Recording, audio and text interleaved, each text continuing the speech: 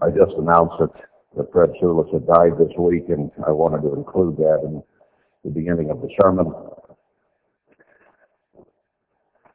I think it may be an important event that occurred, that Fred may have been used for a particular purpose, and I hope that we see that before the day is over. God does not do anything without reason, without purpose. He does not allow things to happen by chance in our lives, because we are His called out ones. He numbers the hairs of our head. So He knows intimately about each and every one of us, and certainly with Fred. And I do not think that He allows the death of one of His chosen ones to happen without a certain reason, purpose, plan in mind. Sometimes those things happen here and there through the year, and have over the years in the church. But God was working with each and every one of those individuals. Hundreds, perhaps thousands have died since this era of the church began. And He had a purpose in the life of each one, that they might be a part of the kingdom of God and to be a part of the bride of Christ when He returns. So in each and every one, He had a specific plan and purpose in their lives, no matter when they died, that He was working out. And in many cases, and probably in every case, He allowed it, passed on it. Sometimes it's been tragic deaths, not those that were in the sense of normal, but through accidents and various ways. People have died sometimes suddenly. But do you think God did not see those things coming and know of them? And was He not working out things in the lives of those people in one way or another to ensure that they would be where they needed to be at the time they need to be there? He loves us that much. So nothing happens without Him passing on it or allowing it. And sometimes things are difficult for us to understand. And yet God knows what He is doing always. And He has a time and a purpose for all things. That's even mentioned in the book of Ecclesiastes: a time to be born, a time to die, a time to build, a time to tear down, a time for everything under the sun. We must believe and trust God to know that He has a plan and a purpose in mind for each and every one of us, and that our lives are not just happenstance. If trials, troubles, and tribulations come upon us, there is a reason for those. As He works with each and every one of us as individuals to lead us, to guide us into the right attitude, the right mode, the right approach to Him and to each other, He is always involved in our lives.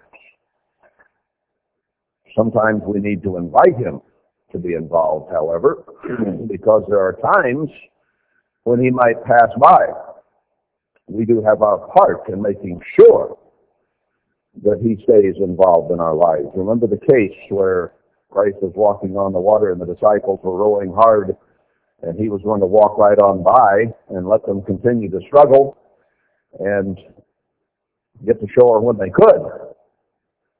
But they invited Him into the boat, and only upon invitation did He come.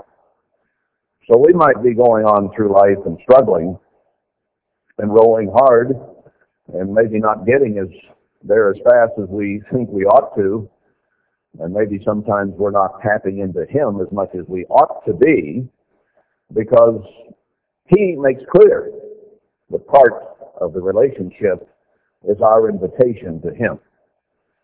But we need to invite Him on a regular basis, if not a daily basis, to be involved in our lives, to guide, direct, to lead us, and the steps that we take to walk as He walked.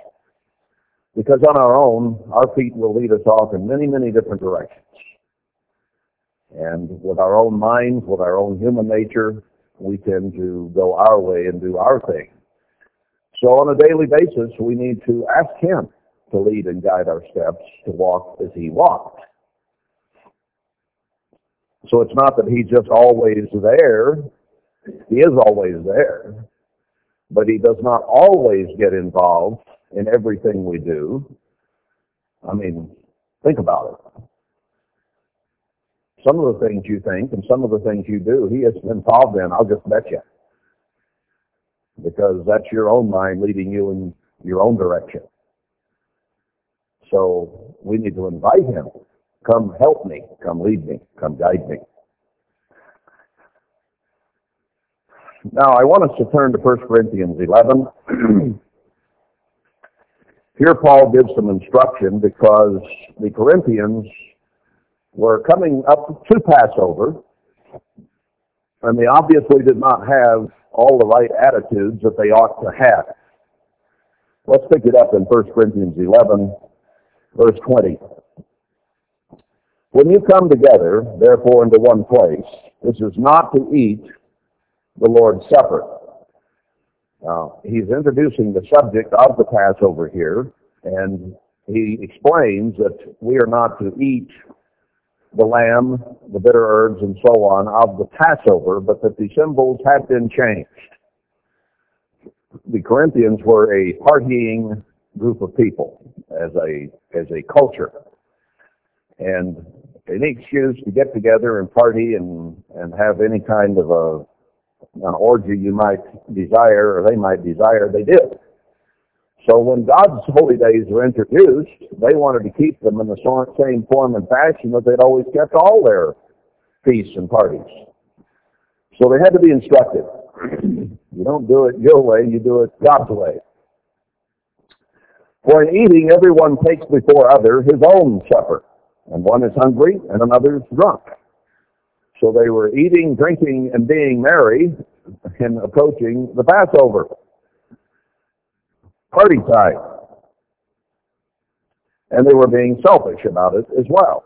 Now, we were instructed recently that by Paul, I think it was in Thessalonians or wherever it was, Philippians, I forget exactly where, to have fervent love one for another, to be thinking of each other, to be doing for one another. And that's the attitude we should have at this time coming into the Passover service, or Passover season, and not be being selfish as they were. So he says, what? Don't you have houses to eat and drink in? Do you have to come here and party in front of each other and not even share? Or despise you the church of God and shame them that have not? So the haves were busy enjoying themselves and their bounty and putting shame upon those who didn't have much. Pretty much the way it's going in this country right now. Shall I praise you in this? What am I going to say? Shall I praise you?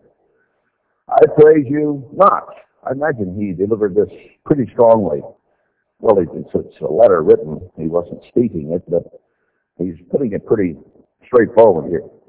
For I have received of the eternal that which also I delivered to you, that the Lord Emmanuel, the same night in which he was betrayed, took bread. And when he had given thanks, he broke it and said, take, eat, this is my body, which is broken for you. This do in remembrance of me. So it's saying you're not here to eat lamb. You're not here to party and get drunk. You're here to eat the bread in remembrance of me. Because remember, he said that the bread was his body. Symbolizes it. After the same manner also he took the cup when he had supped, saying, this cup is the New Testament of my blood. So he did eat the Passover that night himself. But he said, I'm changing the symbols. Henceforth, you do it this other way. This do you, as often as you drink it in remembrance of me. For as often as you eat this bread and drink this cup, you do show the Eternal's death till he come. Now, that's not saying we can do it once a month or once a week or whatever. We're showing his death.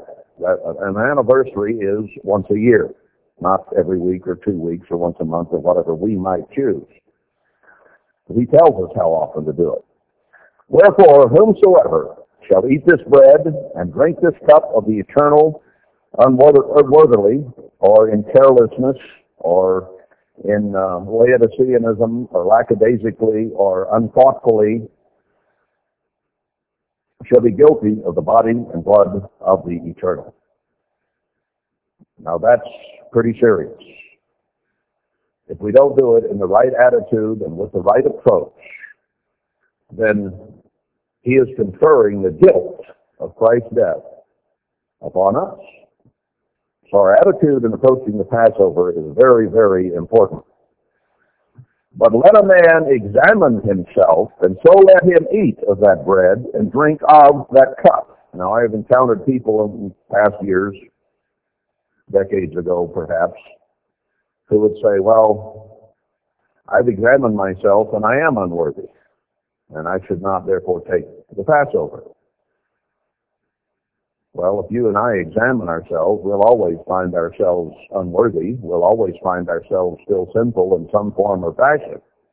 Does that mean none of us should ever take the Passover? No, he said examine yourself, have the right attitude, and then do eat and drink. For he that eats and drinks irreverently or unfittingly eats and drinks damnation to himself, not dividing the eternal's body. For this cause many are weak and sickly among you, and many have died. For if we would judge ourselves, we should not be judged. But when we are judged, we are chastened of the eternal, that we should not be condemned with the world. So something is supposed to change with the Passover so that we are not condemned with the rest of the world, but that we're saved out of it. The Passover, in other words, should make a difference. It should make a difference in our relationship with God and in his assessments with us and his mercy and forgiveness upon us. Wherefore, my brethren, when you come together to eat, wait for one another. Don't just everybody sit down and enjoy what he's got and have itself a big drink.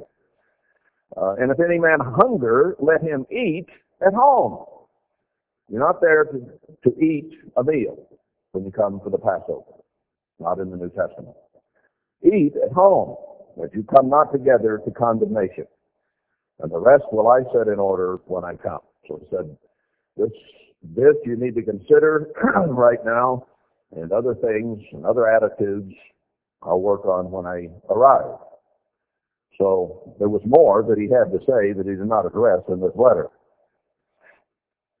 Now, let's go back to verse 28. I did an overview of this for a purpose and a reason. It does seem that it's been a thing that we do to address the Passover before we arrive on the 14th day of the month. So that a week or two or three or four before the Passover, the ministry will, at least one of them, probably address the issue of examining ourselves ahead of time. But there's not been no set pattern for that, has there? There's been no set time for that in particular. It's just whenever the ministry felt moved to give a Passover preparation sermon, or a sermonette in some cases. So it was, in a way, willy-nilly, whenever, whatever, with no plan or purpose particularly in mind. And I wonder if that should be the case. I wonder if there's not a specific time that we should begin examining ourselves. Now, you might say, and probably rightfully so in a very broad terminology, that we ought to examine ourselves every day. So that after the Passover, 10, 12, 15, 20 days after the Passover, we're examining ourselves. And indeed, we should examine ourselves daily in a very broad sense. But I don't think that by this he means that we should say, Father, I know the Passover is coming in 347 days, and I want to be examining myself and preparing for that. No, our daily walk and our daily life with God certainly requires examination of our attitudes as we go through the day. Some people don't do it on a daily basis in preparation for Passover for a year. Some arrive at the service, maybe 10, 15 minutes before it starts, and perhaps begin examining themselves very quickly as they paw through some of the scriptures that have to do with the Passover. That 10 or 15-minute preparation might be most of the preparation they make. Is that enough? Is that what God intended? Some of us begin to think about it maybe a week or two or three or four beforehand, saying, well, I need to start preparing for Passover. But it's sort of a, when we think of it, thing, and we all do it differently, don't we? Everyone probably has a totally different approach, or maybe not totally different, but they pick it up at a different time. It just strikes them, it's only 3 days to Passover. I need to examine my attitude, or it's 2 weeks or 3 weeks or 4 weeks before, so I need to think about this. And then they more or less get to it. Is that the way it ought to be? I bring this up because a Bible study at New Moon the other night, Thursday night, I broached the subject of the first month, and we went through quite a few scriptures on it. And I want to use that as a framework and a background for this sermon, because I think there's much more to it than what I covered the other night. I think we can nail it down better than I did then, and I think there's more meaning there to be grasped. I did it in a sense, in a general way, and I think we can add some detail and perhaps see a clearer picture than we did the other night.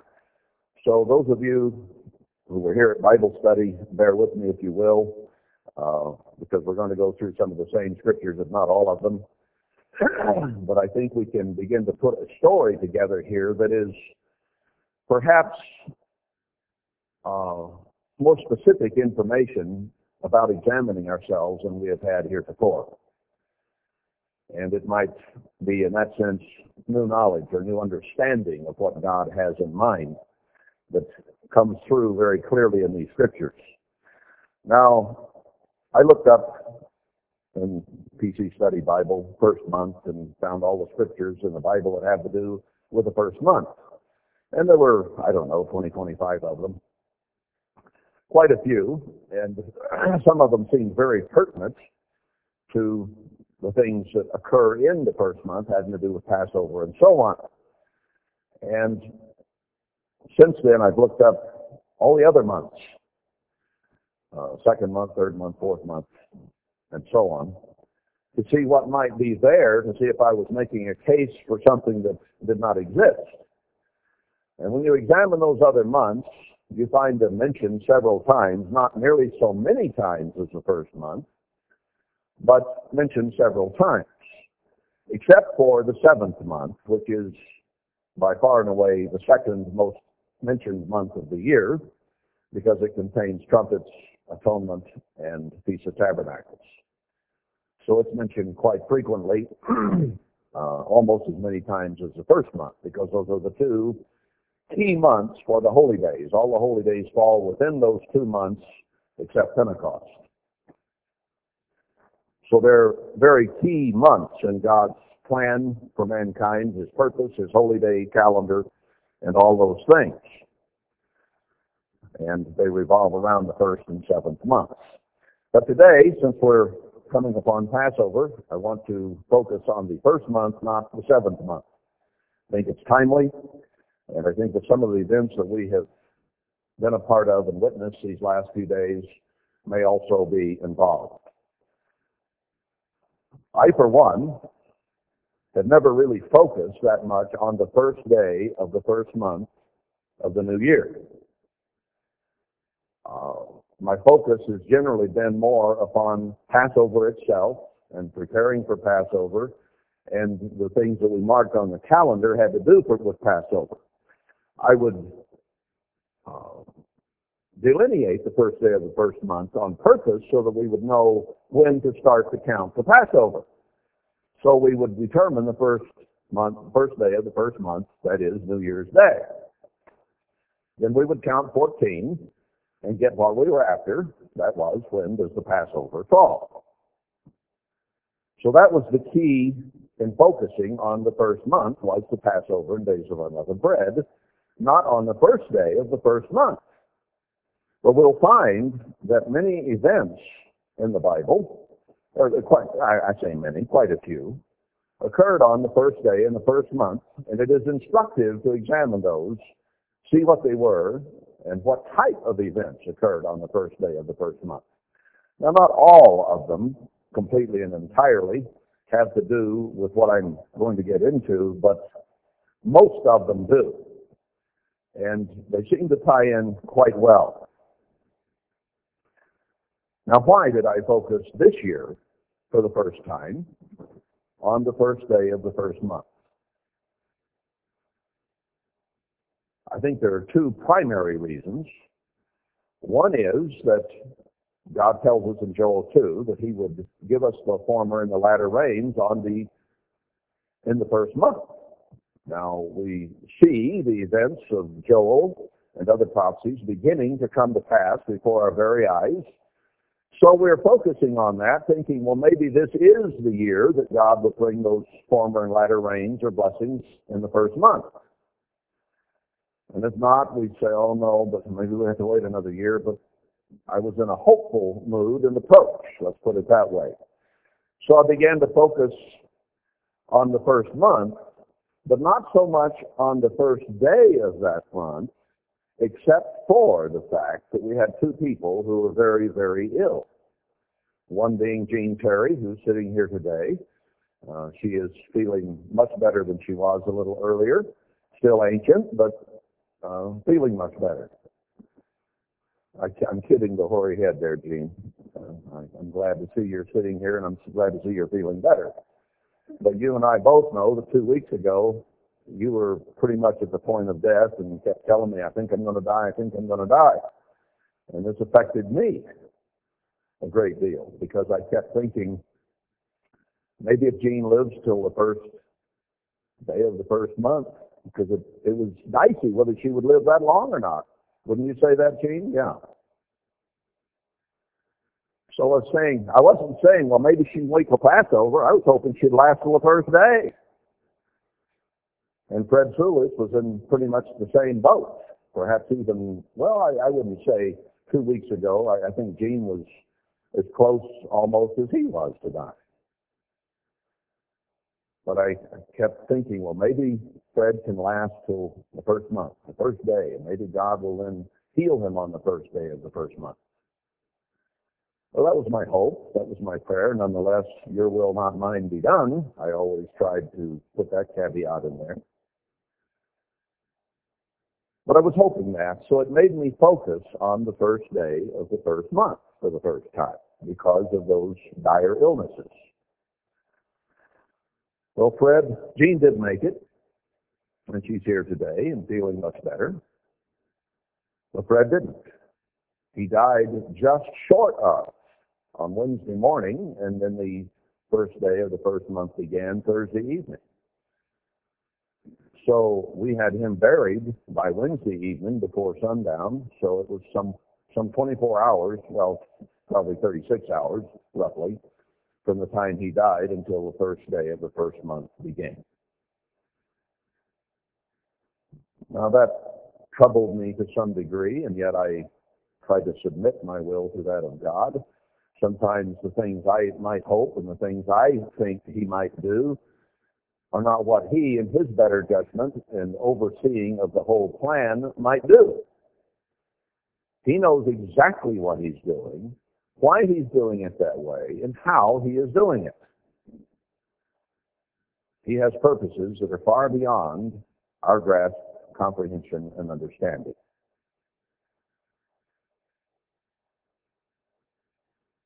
So Fred is not here with us today. He is awaiting the resurrection. But did his death impart an opportunity and an understanding to the rest of us that might prove to be very valuable?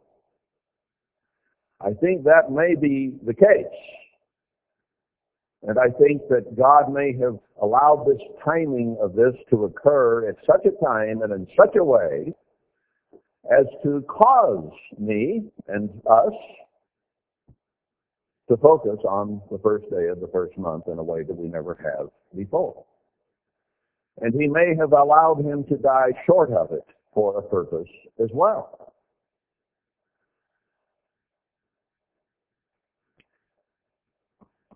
Now let's go back to Genesis 8. And here you have the story of Noah, all that he went through in building the ark, and how the rains came and people were drowned. And then you have the time when the waters are assuaging from the face of the earth, and it's coming near time to come out of the ark. So I won't go through the whole story, but the ark rested in 8 and verse 4 in the 7th month on the 17th day of the month. So that would have been later on during the time of the Feast of Tabernacles. The Feast of Tabernacles had not been instituted in Genesis 8 as well. It was not instituted until Exodus and Leviticus when they came out of Egypt. The Passover was established in the other holy days. But it is interesting that it rested there on the 7th month. I think because in the 7th month is the Feast of Tabernacles and the last great day, which picture the time when the people at the end of the earth will have a new beginning and a new life, if you will, in the millennium, and then certainly in the great white throne judgment, the last great day. All these people who had died as a result of their sin and the flood will come back to life. So the ark rested on the mountain in the 7th month.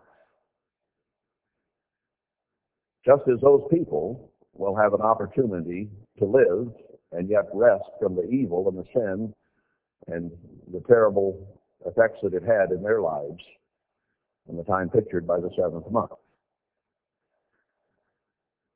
So I don't think it's simply by chance that that occurred. Anyway, as the waters went down, he sent the raven out, and he sent the dove out, and the raven stayed away. The dove came back, and then he waited another week. Verse 12, and he stayed yet other 7 days, and sent forth the dove, which returned not again to him any more. And it came to pass in the 601st year, in the 1st month, the 1st day of the month, the waters were dried up from off the earth, and Noah removed the covering of the ark, and looked, and behold, the face of the ground was dry. So he took the cover off, feeling quite safe at that point, because the dove had come back. He waited 7 days, and the ground outside the ark was dry. So this was a good sign. Now, he didn't come out of the ark at that time, which I find interesting in the light of where we are about to go.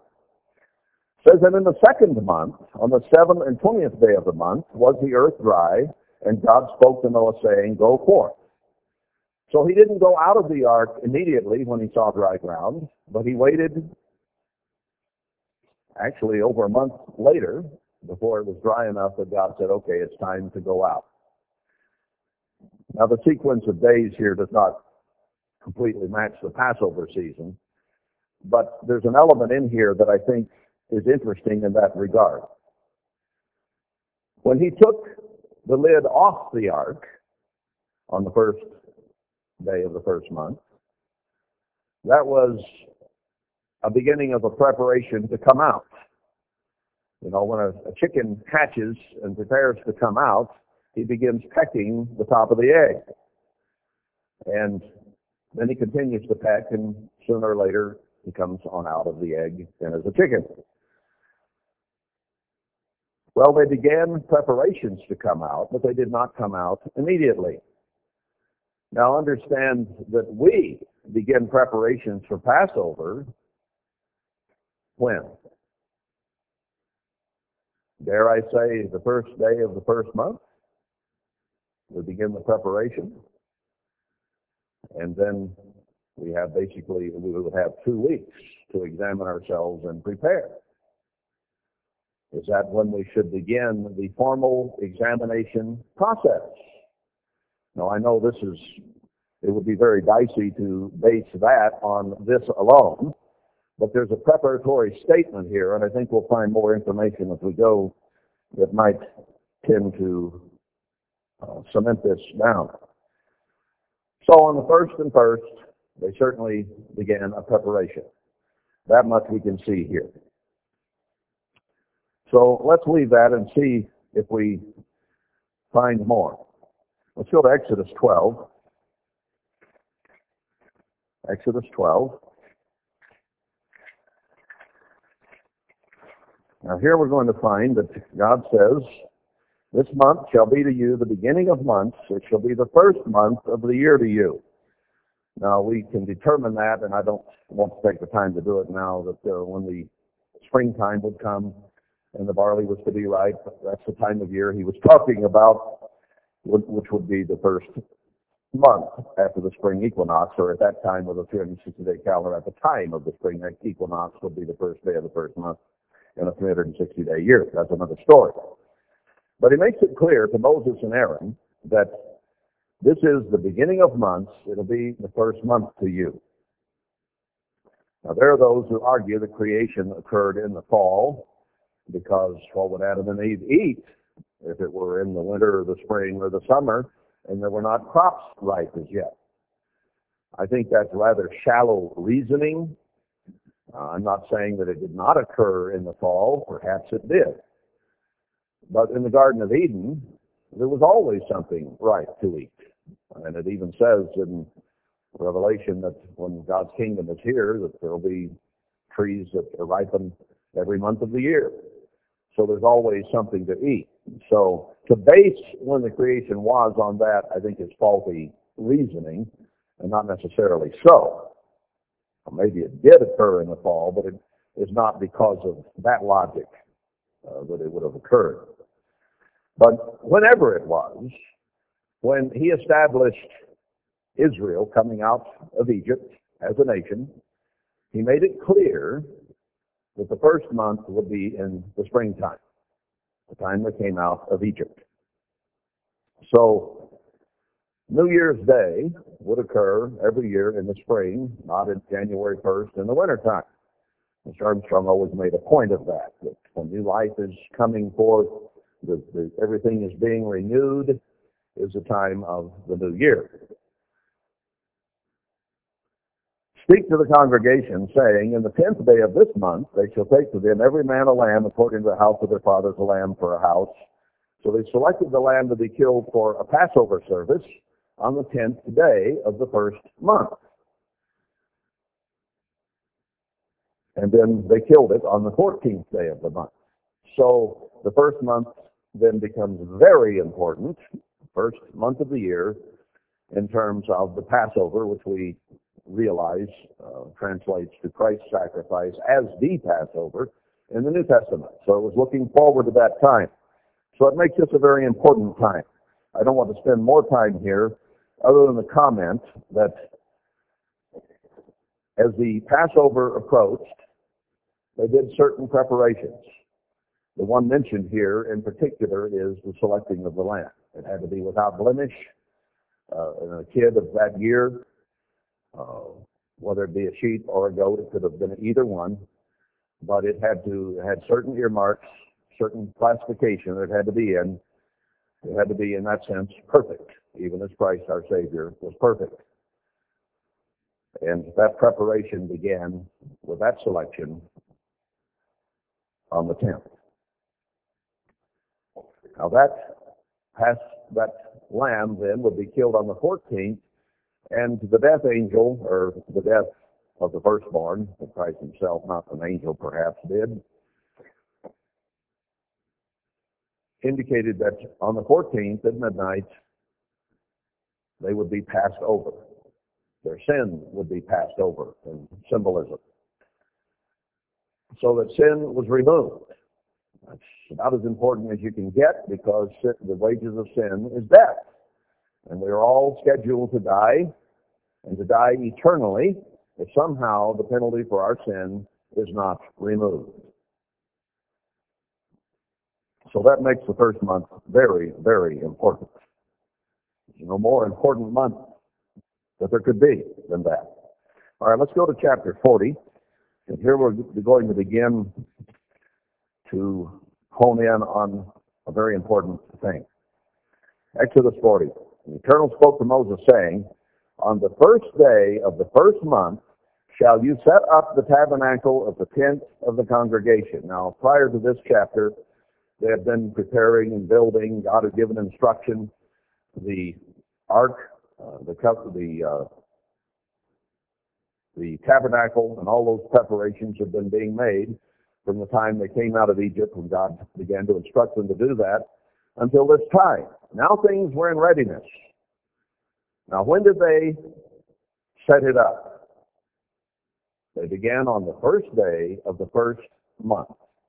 Now let's examine that preparation a little bit. It says, you'll set up the tabernacle of the tent of the congregation, and you shall put therein the ark of the testimony, and cover the ark with the veil, and you shall bring in the table, and set in order the things that are to be set in order upon it. So part of the assembling, or setting up, had to do with setting everything in order. Now, does that begin to stack with what Paul said in 1 Corinthians 11? Put your lives in order. Put your attitudes in order. Examine yourself. Check yourself out. Get things ready. And that's exactly what God said to do on the first day of the first month. He could have chosen any day of the year, but this is what he chose. You shall set the altar of gold for the incense before the ark of the testimony, and then he goes on down about the hanging of the door and all the things they did. Let's skip down to verse 9 and not read all that detail for my purposes today. You shall hallow it, into the verse, all the vessels thereof, and it shall be holy. So the purpose here in setting up and getting everything in order, setting it aside and consecrating it as holy. Now, what is holy? Holy is the opposite of unholy. Clean is the opposite of unclean. Righteous is the opposite of unrighteous. So here, they were to make it holy as opposed to unholy. Now, should we approach the Passover with holiness or unholiness, clean or unclean? You see the close proximity of the meaning here to the Passover itself. Because they knew they were to keep the Passover on the 14th day, but they were to set up the tabernacle on the first day of the first month. Well, was this just the only time that they would do that? Just that one time after it was ready and prepared? We'll see. Verse 13, you shall put upon Aaron the holy garments, and anoint him, and sanctify him, that he may minister to me in the priest's office. So it was the time when they set it up, put everything in order, that they were also to cleanse and prepare the high priest so that he could do the things that needed to be done in the ark and in the temple, the tabernacle, that had to do with holiness. So it's important to get not only the physical part of it ready, but to get the people who would administer it ready as well. And you shall bring his sons and clothe them with coats, and then they were to put on the clean clothes. I'll show in Isaiah 52 here again, where it says that we are to put on our holy garments, there in, I think, verse 1, and explains about not touching the unclean thing there toward the end of the chapter. And then chapter 53 has to do with Christ and the Passover. A very interesting parallel in Isaiah of putting on clean garments and beginning to prepare before Passover. Now, it doesn't say in Isaiah to do it on the first day of the first month, but it does here. And anoint them, get them ready. Verse 17, and it came to pass in the first month, in the second year, on the first day of the month, that the tabernacle was reared up. So they were traveling when the cloud appeared and so on. They would travel or they would sit if the cloud stood still. But in the second year, they did the very same thing on the first day of the first month. Had they been traveling and it had not been set up, they did the exact same thing the second year that they had done the first year. So it wasn't just that they had hurried up to get everything built and ready and then set up on the beginning of the first day of the first month. But even in the second year, they went through the exact same process at the exact same time. Set it up, set it in order, cleanse the priest, do the whole thing, the first year, the second year, and I would be willing to bet that they did it the third year and the fourth year and the fifth year the same way, because a pattern had been established here.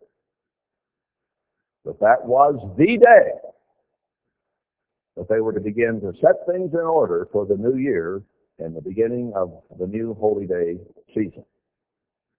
I think this passage is very, very instructive for us.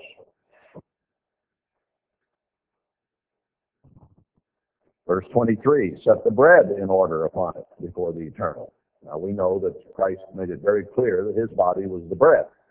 So these are events leading to the Passover that had to do with the ark. Verse 31, Moses and Aaron and his sons washed their hands and their feet thereat. Later on, Christ would establish the washing of the feet. Washing of the hands does not require near as much humility as bending down and washing someone's feet. So he did not keep both there, but he did establish the foot washing. Verse 34, then a cloud covered the tent of the congregation, and the glory of the eternal filled the tabernacle. Do we not read in Malachi that Christ will suddenly come to his temple, and his glory will appear? And Malachi is very much an end-time book, that he will suddenly appear in his temple. Zechariah 2 says he's going to come and dwell with us. Now we know from scriptures that he has his face turned from the church, that he is going to turn it back and shine upon it and suddenly come to his temple.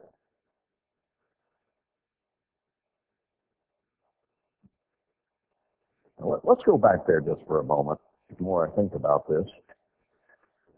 Because in chapter 2, he's talking about us cleaning ourselves up and doing the things that God wants us to do. And he says in chapter 3, behold, I will send my messenger, and he shall prepare the way before me. A voice crying in the wilderness, Isaiah 40. The idea of John the Baptist preparing the way for Christ, and so on. So there will be an end-time John the Baptist, an end-time Elijah. Those things have not yet occurred. And the eternal whom you seek shall suddenly come to his temple, even the messenger of the covenant, whom you delight in. Behold, he shall come, says the Lord of hosts. But who may abide the day of his coming, and who shall stand when he appeareth? For he's like a refiner's fire and like fuller's soap. He's coming to cleanse. He's coming to prepare his people. He shall sit as a refiner and purifier of silver, and purify the sons of Levi, and so on. I wonder, based on what we just read in Exodus 40, if it might not be around Passover time that he does appear. Now, Passover is when he actually died and cleansed and purified our sins, right? Everything about his life pointed to Passover and the forgiveness and covering of sin. So here it indicates that he will come and purify. Well, purify means get rid of that which is impure. Cleanse means get rid of that which is unclean. So he's going to make a separation. And then he goes through and shows some of the things that are important to him. Well, we say, well, how are we unclean or impure? And how do we need purified? He mentions tithing. He mentions wholeheartedness before him. And then he says, those that feared the eternal spoke often one to another, and the eternal hearkened. Verse 16. And he'll think of those people who fear him and speak often of him to one another. He'll think of them when he prepares his jewels. Then shall you return, verse 18, and discern between the righteous and the wicked, between him that serves God and him that serves him not. A delineation will be made. God will purge the rebels, as he says in Ezekiel. Now, if you tie that in with other events in the Bible, would Christ come in the 5th month or the 7th month or the 11th month? Or would the chances be that if he is to purify and cleanse his people, that he would come at the time of greatest purification and the meaning thereof? That would seem the most logical to me. Now, I don't know what day he has chosen to turn his face back to the church.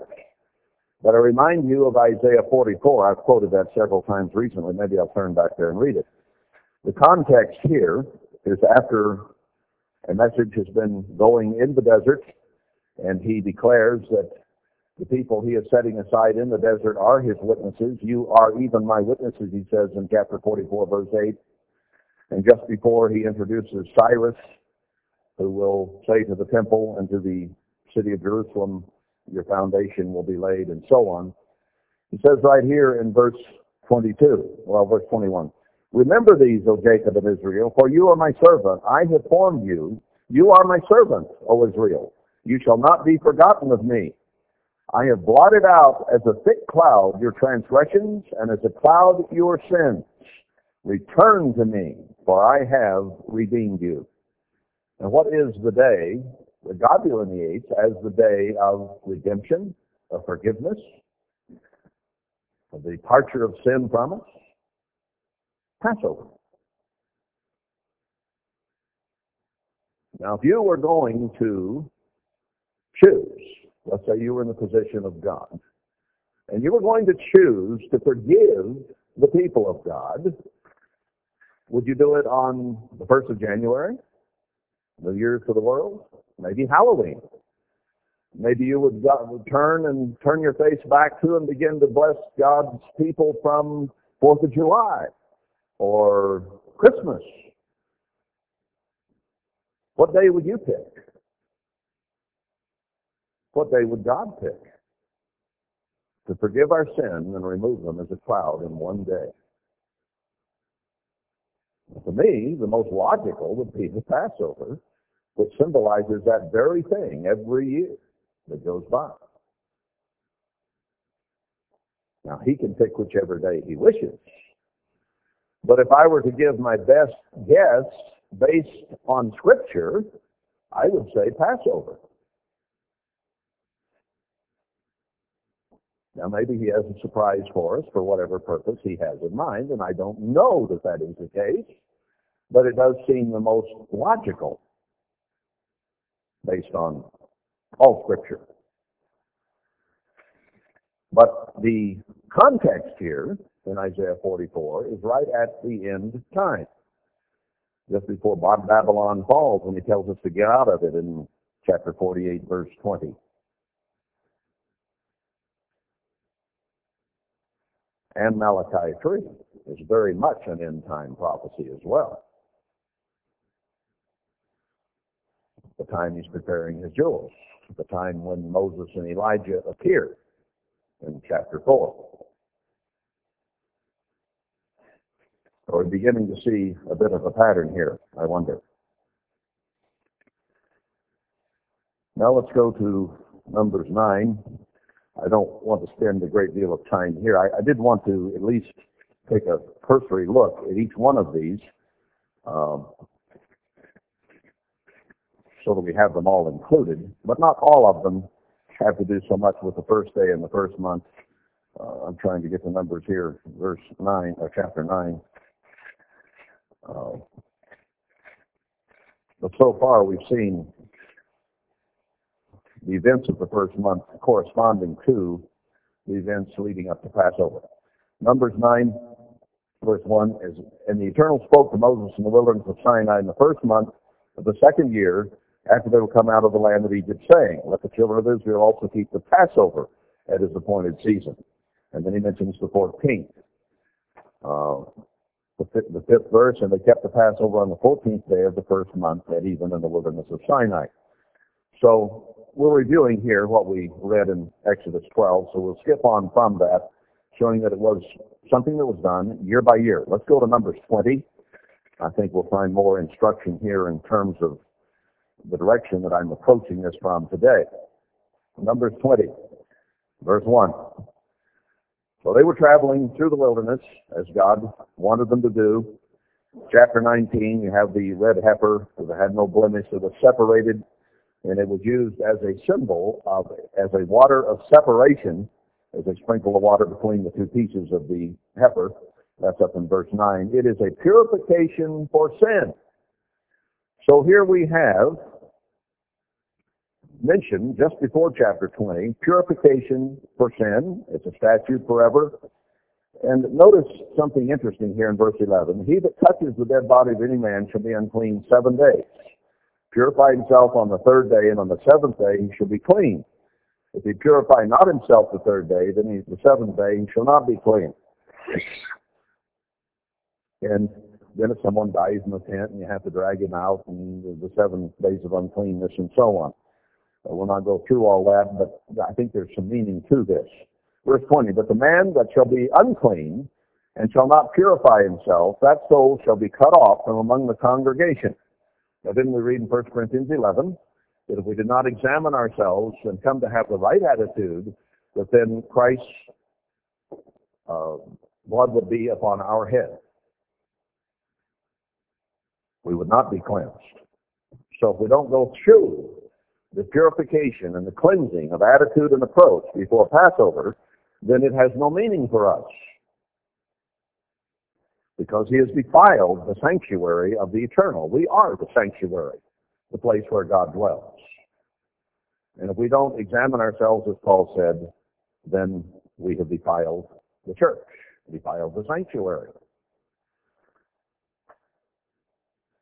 And he that touches the water of separation shall be unclean till even.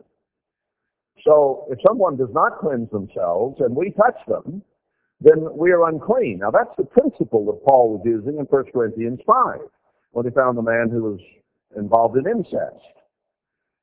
And they were not all that alarmed by it in the church at Corinth because that was fairly common in that society. Even as in our society today, fornication among teenagers is common. People living together unmarried is quite common.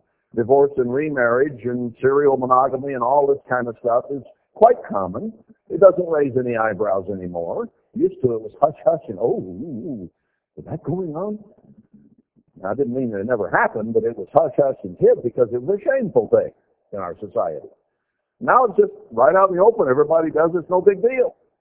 Now, that's the way they were in Corinth. It was no big deal if this guy was committing incest. And yet Paul said he's in the church of God. Now, you put him out. And if any man speaks to him, if any man fellowships with him, if any man has anything to do with him, then they are themselves to be separated out. He was saying if you have one among you who is unclean, those who associate with it become unclean by association, so they have to be put out as well. It is a very serious matter when one is in such an attitude or type of mode in their lives that is sinful, and we disfellowship them, and you fellowship with them. Now, if they are marked publicly as being unclean for whatever reason, do not touch them. Stay away from them. Do not say, it's okay, I'll talk to them. I won't be polluted. Yes, you will. By the word of God, you will. When that delineation is made, when that mark is put there by Paul or the ministry constituted in this day, there is authority there. And God means business.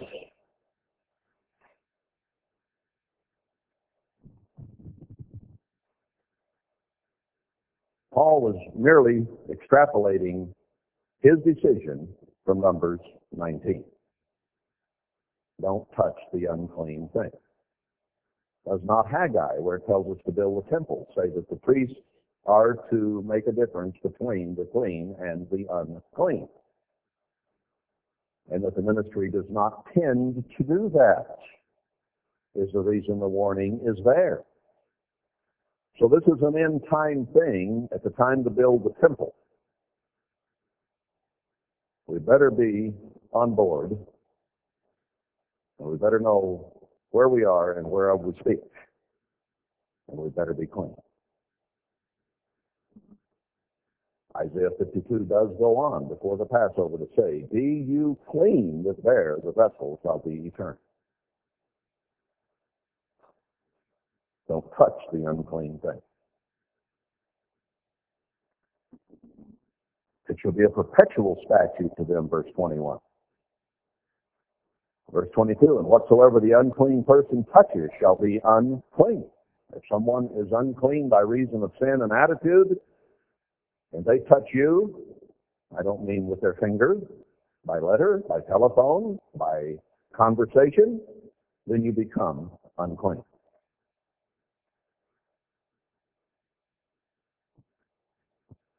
Should it begin to turn a light on in our heads, but we need to stay away from those who are not in agreement, who do not go along with what we feel is correct. If there's an unclean attitude or approach, we need to be very, very careful and not ourselves endanger our own cleanliness before God. Now, I hasten to add, we need to be very careful not to be condemnative and judgmental, because if you want to find uncleanness in any one of us, you can find it. We all sin and come short of the glory of God.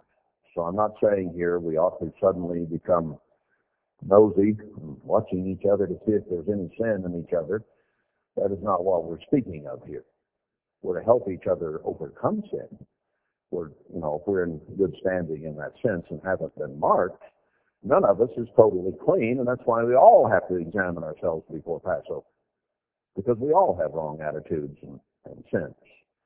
So we're not to become holier than thou, and I don't want to talk to you because I know you have a sin. Well, you're going to be a loner if you don't talk to anybody that doesn't have a sin.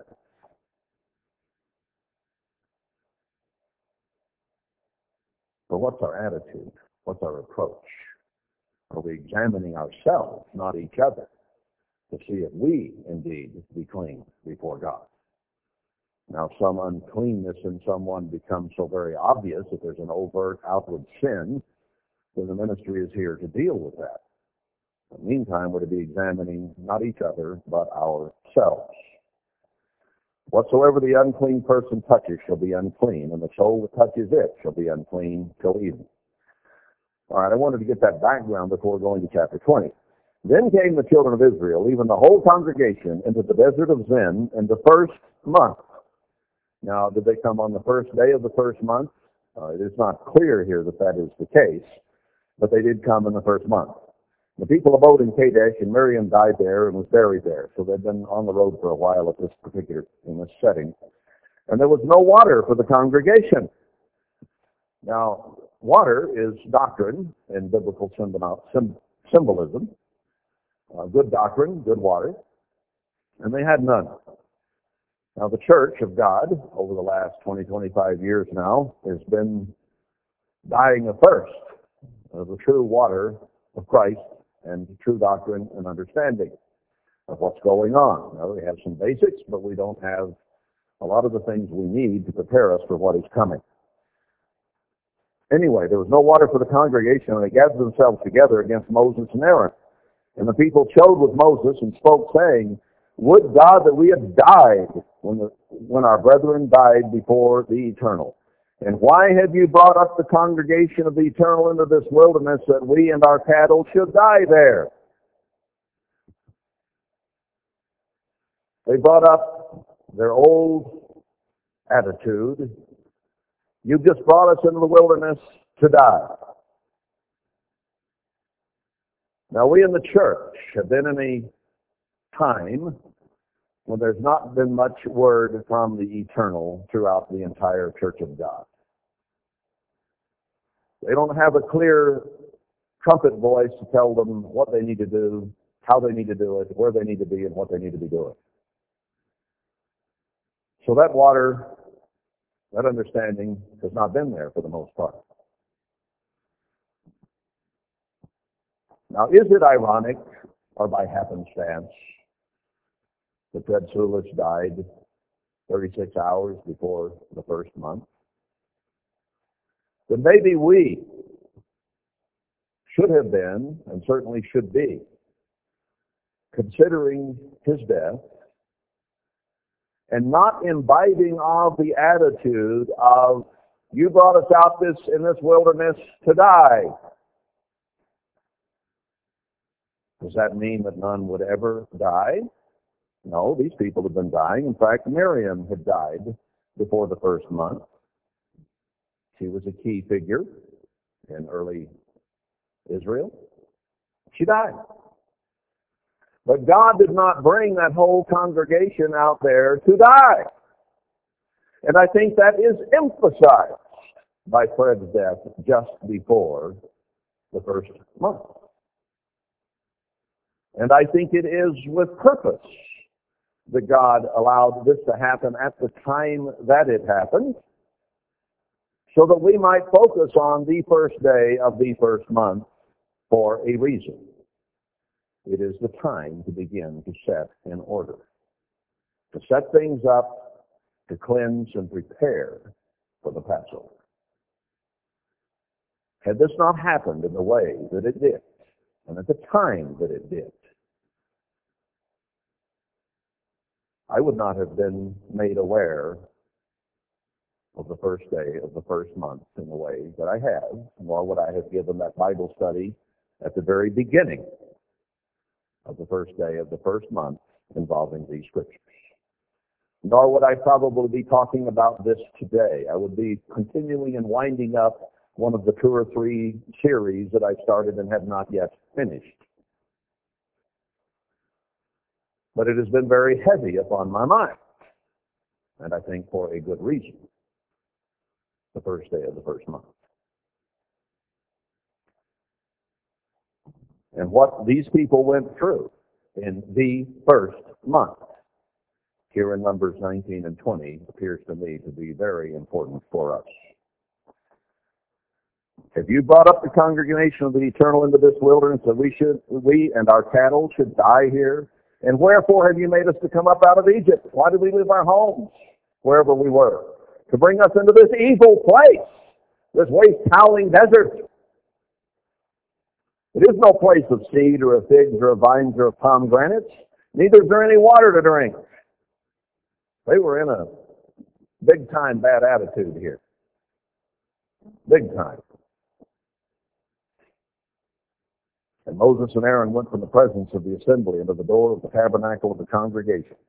And they fell upon their faces, and the glory of the eternal appeared unto them. So the people approached the first month and the Passover with a really lousy attitude.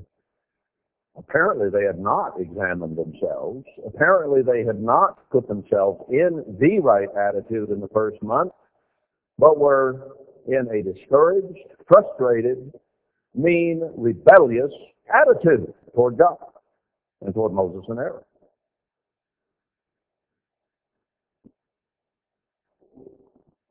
But God was going to do something about it. And his glory appeared to Moses and Aaron. And he said, take the rod, verse 8, and gather the assembly together, you and Aaron your brother, and speak to the rock before their eyes, and it shall give forth its water, and you shall bring forth to them water out of the rock. Christ is the rock. From him comes good teaching and good water, good doctrine. In symbolism.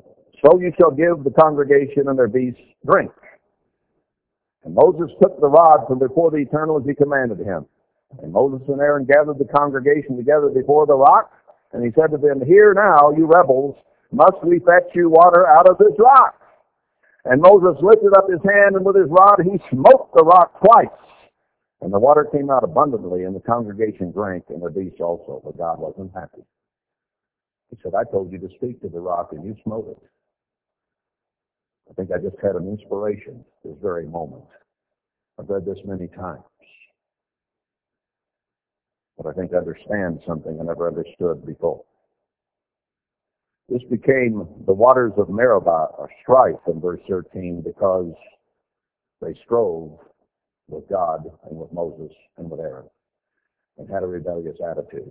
Now, let's consider a thought here. What does he tell them to do? Hear now, you rebels. Well, wait a minute. Go back where God told them, take the rod and gather the assembly together. The rod represented authority. And speak to the rock before their eyes, and it'll give forth its water. Now, are we told to go forth to Christ, to speak to the rock? Yes, we are. We are to communicate with him on a regular basis. Speak to the rock. Are we supposed to smite the rock? What did the Romans do? The Pharisees do? They smote our rock with rods, with staves. But by his stripes we might be healed. I think that puts an entirely new cast upon this. We are to speak to our rock and get good teaching and good water from him. But we had better not strike him. The Gentiles struck him. The unconverted, unrepentant Jews struck him. That's not our job. When you consider that symbolism, now I understand a little more why God was so upset with Moses for striking the rock. Will you bite the hand that feeds you?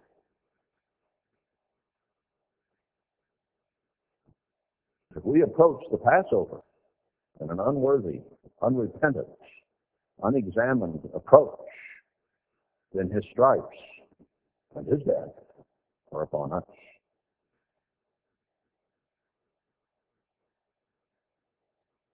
Do not strive with the Lord. Do not strive in attitude. Would it be easy for any one of us to say, well, how come Fred died? Or Andy, or Dale, or Dennis?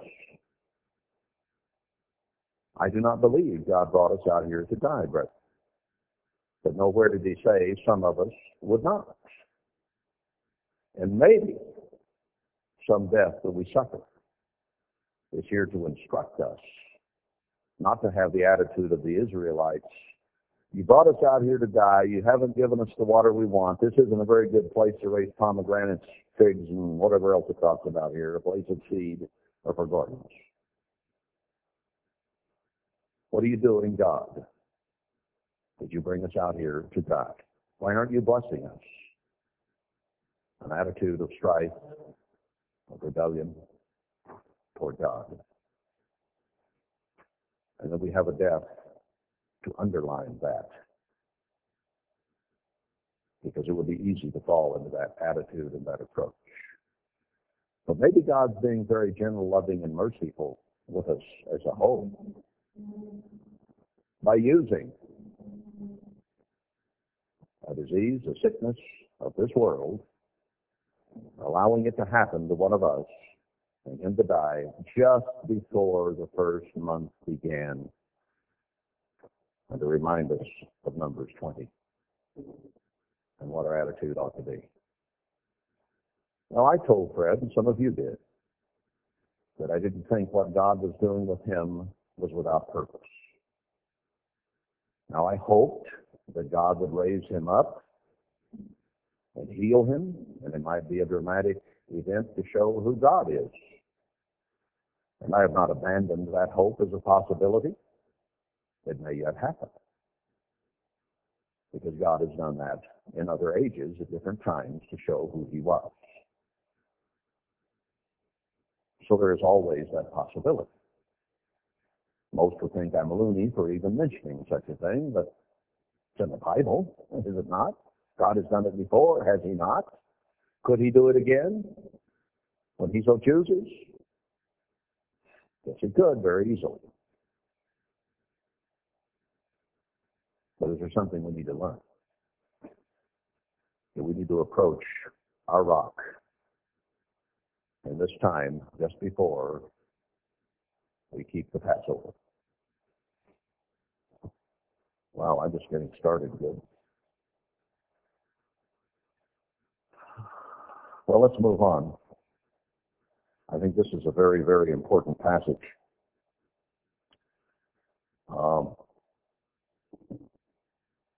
They crossed the Jordan, and maybe I'll skip over those that just have to do with Passover and departing Ramses.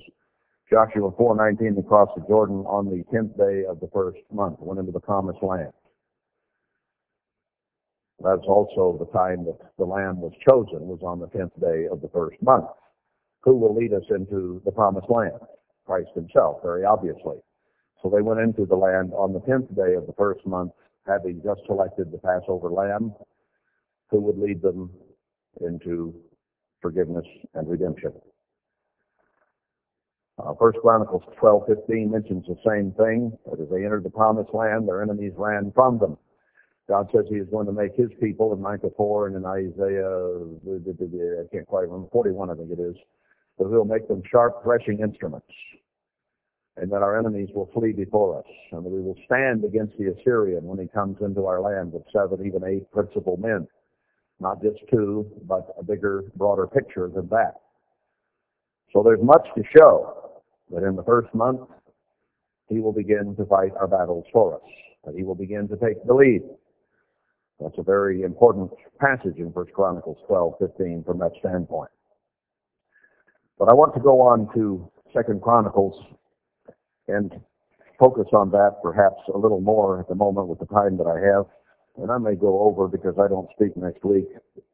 I want to be sure that we have some things very firmly in mind here as we approach the Passover, and perhaps understand it in a better way than we have in the past. And that God gave us this information in time by the first day of the month. And we approached it on the very beginning of the first day of the first month at Bible study Thursday evening.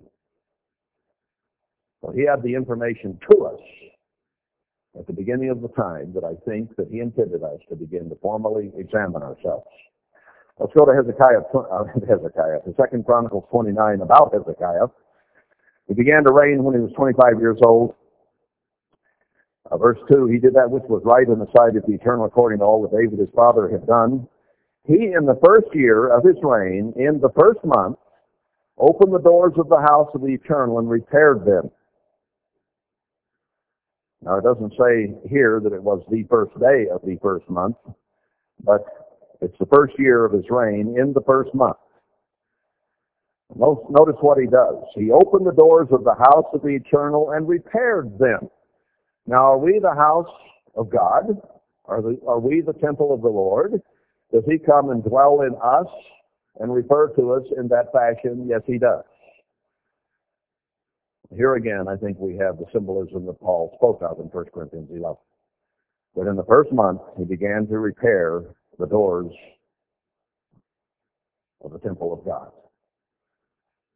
The door of our mind, the door of the temple, your mind that God dwells in and heart, or your eyes, your ears, the way you take in information. And he tells us in Isaiah, hear no evil, see no evil. We need to begin to repair the doors, the portals whereby evil comes into our hearts and minds. Get rid of the covetousness of the things of this world and focus on the things of God's world.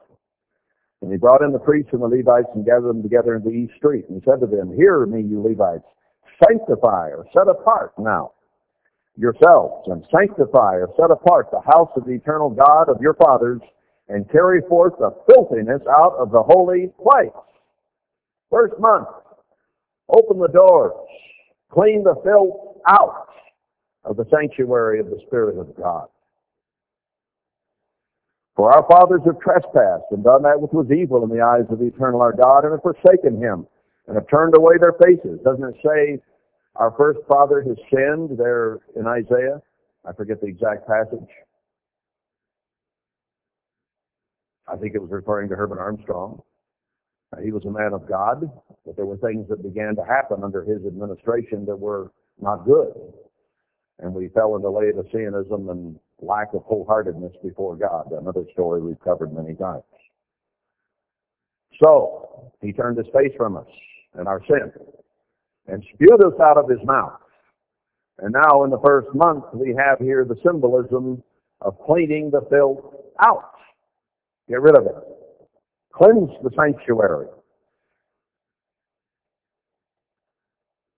They've done evil in the eyes of the eternal our God, and have forsaken him, and have turned away their faces from the habitation of the eternal, and turned their backs. Verse 7, also they've shut up the doors with a torch, and have put out the lamps, and have not burned incense. What about the 10 virgins that don't have no oil in their lamps? All those references in the New Testament come right back to these Old Testament passages. They've not offered burnt offerings in the holy place unto the God of Israel. We're lacking in our prayers and the fervency of those prayers. We're lacking in our love and our fervency of love toward each other. We're lacking in our fervency and love to God. Wherefore, the wrath of the eternal is upon Judah and Jerusalem, and he has delivered them to trouble, to astonishment, and to hissing, as you see with your eyes.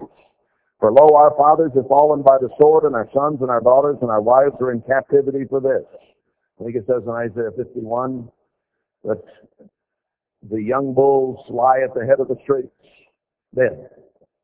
That is, those young men who should have been taking leadership in the church, and they have not been doing so. Same thing here, and that's a prophecy of the end time church there in Isaiah 51.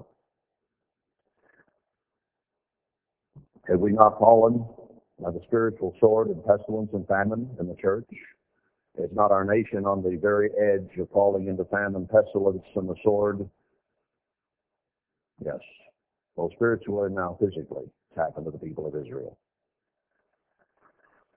Verse 10, Hezekiah says, now it is in my heart. This is a matter of the heart. Not just a matter of, well, I must comply with certain things, keep the Sabbath and the holy days. This is an affair of the heart. It is in my heart to make a covenant with the Lord God of Israel, that his fierce wrath may turn away from us. Doesn't he say that he will turn his wrath away and begin to respond to us and turn his face back to us when we turn to him with our whole heart? In Jeremiah 25:29? Yes, it does. My sons, be not now negligent. Do not neglect to examine yourself, as Paul put it, in the first month before the Passover. For the Eternal has chosen you. Are we not his called out, chosen ones? To stand before him. Is he not calling out a people and ultimately a remnant, a 10% of his people in the end time, to stand before him? To stand and see the salvation of the Eternal. I mentioned the other night that we seem to be in that kind of a position. We have things in front of us like the Red Sea that we don't know how to handle. We don't know. We've got a village built. The villages have to be built, maybe 7. A temple has to have its foundation laid. The walls of Jerusalem must be built back.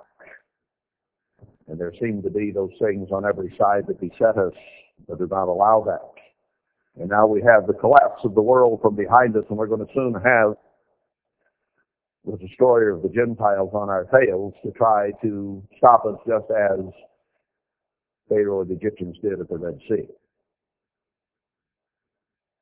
Is it a time to try to turn and make peace with Egypt, with the sin and the culture of this world, and take the number of the beast and all those things that are about to befall us?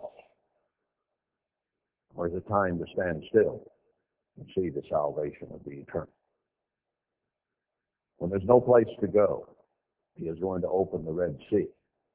And the things he's going to do with you and me, if we turn to him with our whole heart, he says in Jeremiah, will make the Red Sea a distant memory, if a memory at all. Jeremiah 31, I think it is.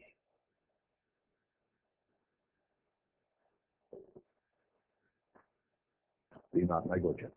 The Eternal has chosen you to stand before him, to serve him, and that you should minister to him and burn incense. Worship him. He tells us at the end time to be of good courage, to fear not, to work. And one other thing that doesn't come to mind. Be strong, I said. Then they arose and cleansed the house of the Eternal, verse 15. And the priest went into the inner part of the house of the Eternal to cleanse it. Not just the outward appearance and cleansing the outside of the cup, as Christ told the Pharisees, but clean the inside of it. You might be a white and beautiful mausoleum or sepulcher on the outside, but inside with the stink and rot of men's bones.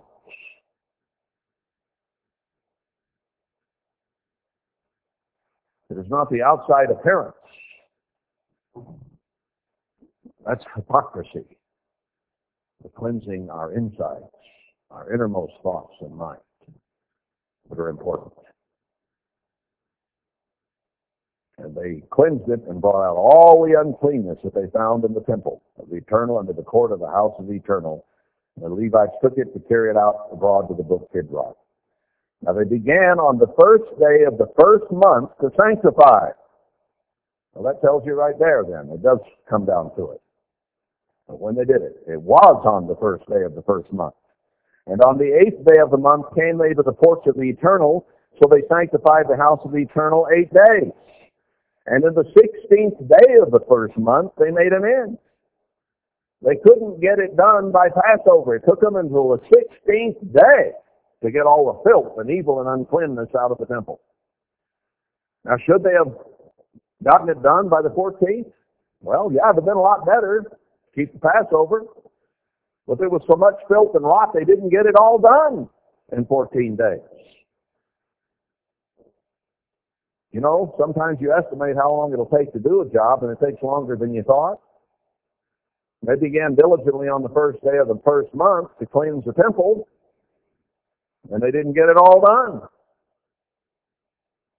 Too bad. Then they went into Hezekiah the king and said, we've cleansed all the house of the Eternal, got the job done, and the altar of burnt offering with all the vessels thereof, and the showbread table with all the vessels thereof. We've got them prepared and cleansed and sanctified. Well, what did they do? Chapter 30, verse 2. For the king had taken counsel of the princes and all the congregation of Jerusalem to keep the Passover in the second month. So the second Passover was instituted.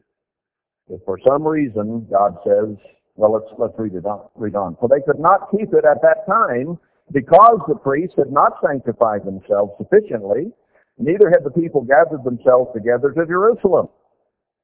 And the thing pleased the king and all the congregation.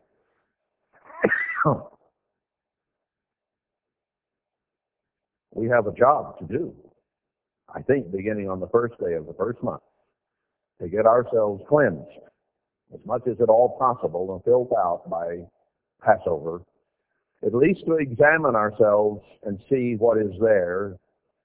Then we keep the Passover in a worthy, correct attitude, humble and meek, realizing we are far from perfect. Then we have 7 days of unleavened bread to put sin out. Because God realizes that even though we start and we begin to examine ourselves, we will not have accomplished it.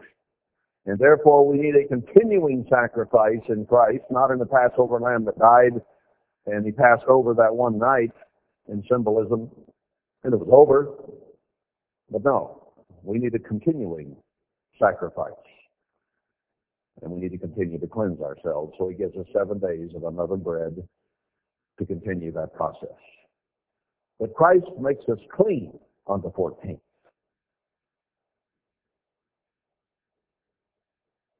But he shows us we need to continue to grow, to overcome.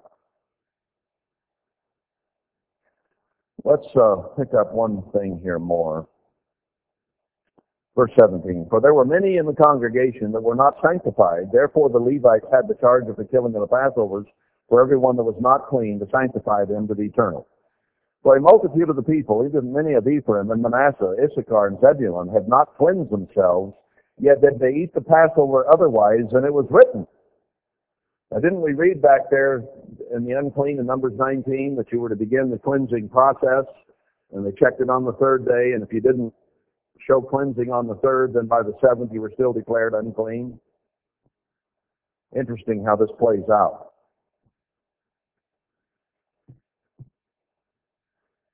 They had not cleansed themselves, yet did they eat the Passover otherwise, and it was written. But Hezekiah prayed for them, saying, the good Lord pardon everyone that prepares his heart to seek God, the eternal God of his fathers, though he be not cleansed according to the purification of the sanctuary.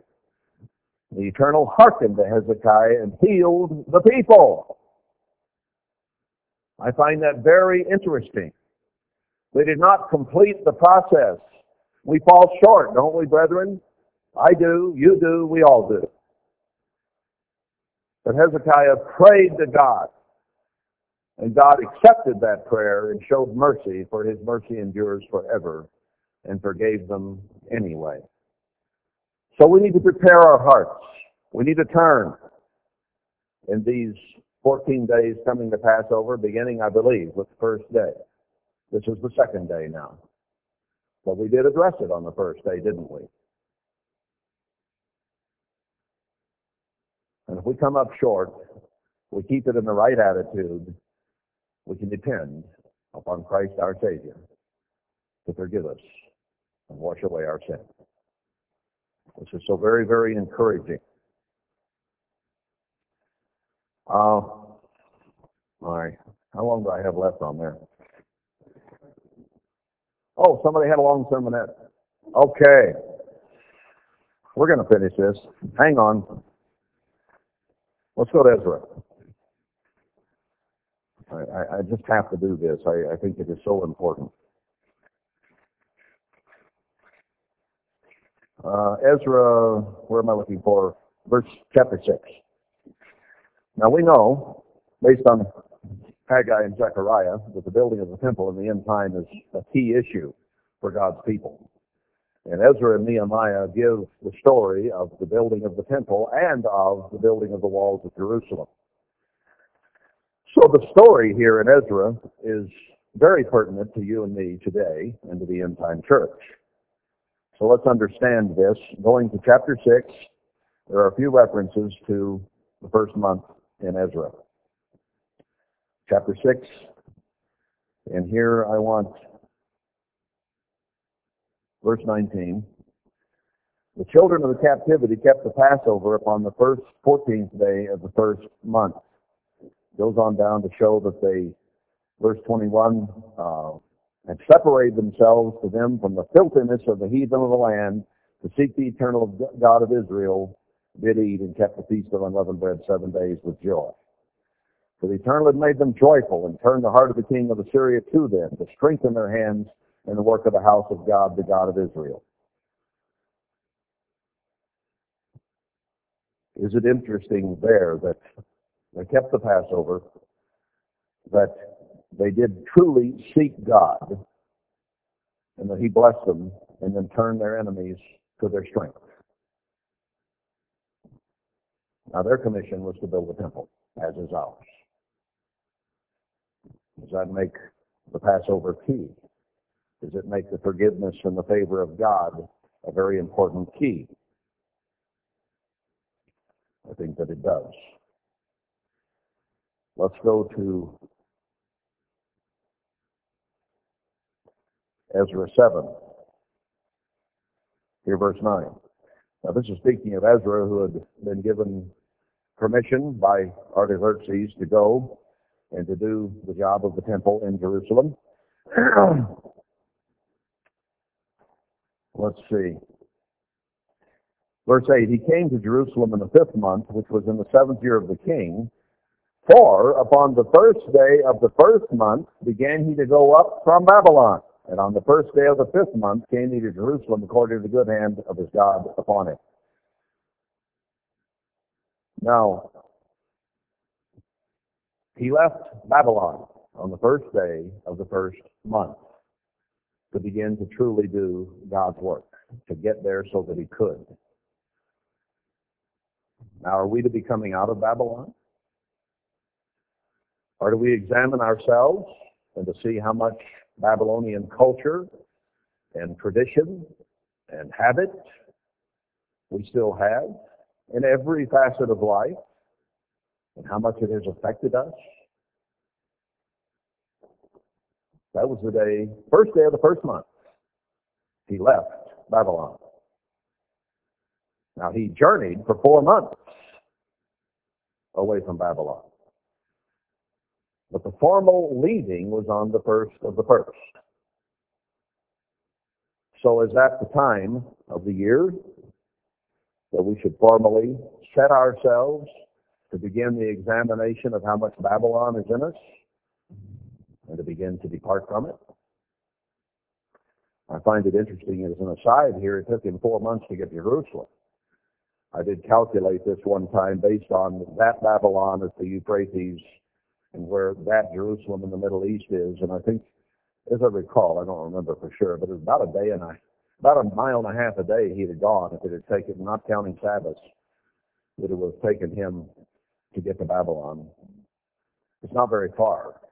It's not a 4-month walk by any means. Not if you walk 10, 15, 20 miles a day. 4 months is enough to have gone from that Babylon by ship to this land, the original Jerusalem. You can do it in 4 months by sailing ship without a problem, especially if God gives you good weather. Anyway, I came to Jerusalem in the 5th month, which was the 7th year of the king. Verse 9, he began to go. I wanted verse 10. For Ezra has prepared his heart to seek the law of the eternal and to do it. So not only did he physically depart from Babylon on the first day of the 1st month, but he had prepared his heart. Interesting, we come back to that everywhere we go, don't we? There it is. Not only to seek the law of the eternal, not just to have lip service, as we mentioned, about cleaning the outside of the cup or the looking like the mausoleum, but being full of dead men's bones and a filthy cup inside. Not just to consider it, to do it with lip service, but to actually do it, and to teach in Israel statutes and judgments.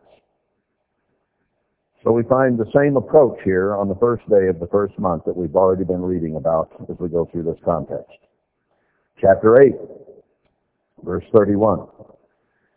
Then we departed from the river Ahava, or Ahava it is, on the 12th day of the. But God wanted Israel to be pure. Now in the Old Testament, he used physical marriage and physical birth and wanted Israel to stay away from and not intermarry with the Gentiles around them, because they would cause them to depart from God and his ways, even as Solomon married strange or Gentile wives, and they turned his heart from God. So God had said, don't do that. Now the people had turned from God, and they had been in Babylon 70 years and had gone astray. Now God took them there in captivity because they had sinned. And when they got into Babylon, they just continued to sin and got worse. Now, is there a warning there when God tells us to come out of Babylon and we don't make the changes and just continue to sin and maybe get worse? That's scary. So God wanted to make a very strong, poignant point to them, and they had to divorce separate from all those wives and their children. Now, I know that those men must have truly loved a lot of those women. They must have had great feeling and emotion for them. They had married them. They had had children with them. And I'm sure they had deep feeling and care and love for those children. They were their children. But God said, separate from those wives and those children. Now, Christ himself told us through Luke that we would have to be willing to give up land and homes, father, mother, brother, sister, husbands, wives, whatever, and come and follow him. That is an extension of this right here. We have to be willing to give up any and everything that might cause us not to be able to follow our God. That's a tall order, is it not? It's something that some of us, right now, today, are wrestling with. When and how to do that very thing. It's emotional. It's personal. It's hard. You love your husband. You love your wife. You love your children. Would it be hard to turn and walk away to serve God instead? Women have said, well, God told me to obey my husband. Yes, he did. But he told you to obey your heavenly husband above your physical husband. That's a no-brainer. I won't say it's not a no-emotioner, but it's a no-brainer. God has to be first. Despite our feelings, despite our emotions. They're very real emotions. I understand that. I'm not belittling. But we have to turn to God with our whole heart. That's what he's after. And then he will turn to us. He says, when you do it, is there a better time than now? It was a time of much rain. It was very difficult for them to accomplish this separating. It says, they gathered together in verse 9, and there was great rain. Now, does God tell us that in the first month we'll have the former and the latter rain? I think that the physical rain that came at this time, when they were trying to begin to truly separate in a way that God told them they had to do. Does God want us to make a separation from this world at a time when he might begin to give us the former and the latter rain in the first month? Is this just coincidental? Now, when it's rainy outside, it's hard to go out and accomplish anything and to get work done. And it was hard for them to line all these people up and sort out the genealogies and write it all down and see who had to separate. Verse 11, now therefore make confession to the eternal God of your fathers and do his pleasure, and separate yourselves from the people of the land and from the strange wives. Do we have strange wives in the culture of this world? Are we married to this world and its ways? If so, we need a divorce. Divorce ourselves. Separate ourselves from this world. All the congregation answered and said with a loud voice, as you have said, so must we do. But the people are many, and it is a time of much rain, and we are not able to stand without, neither is this a work of one day or two. It's hard, isn't it? Isn't it hard for us to separate from this world and put away our strange wives? For we are many that have transgressed in this thing. Haven't we all been a part of this culture and married to it? Let now our rulers of all the congregation stand, and let all them which have taken strange wives in our cities come at appointed times, and with them the elders of every city and the judges thereof, until the fierce wrath of our God for this matter be turned from us. It wasn't just a matter of complying, it was a matter of God's wrath against them. God has been angry with us and turned his face from us because we have been part and parcel with this world. And we've had trouble giving it up, have we not? We still do.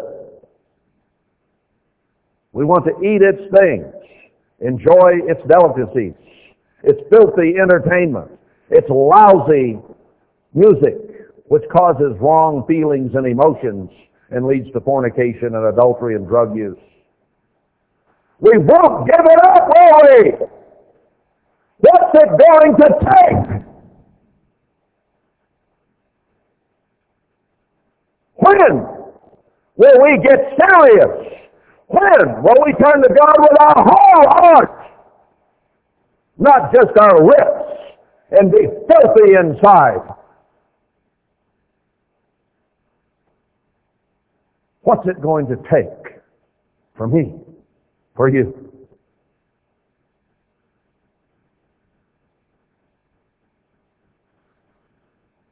It's not an easy matter in this great rain. Many things that get in the way. Many things. I'm my own worst enemy. I get in my own way too much. I think things I should not think. Sometimes I do things I shouldn't do. And it's hard for me not to do those things. Very hard for me not to think those things sometimes. And you're in the same boat. What does it take? We had a death. Does that sober us? Will it take more? What will it take?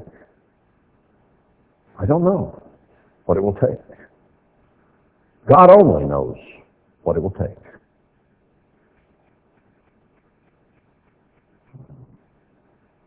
For you and me to turn our hearts to Almighty God wholeheartedly instead of lackadaisically. We need to be examining ourselves before Passover.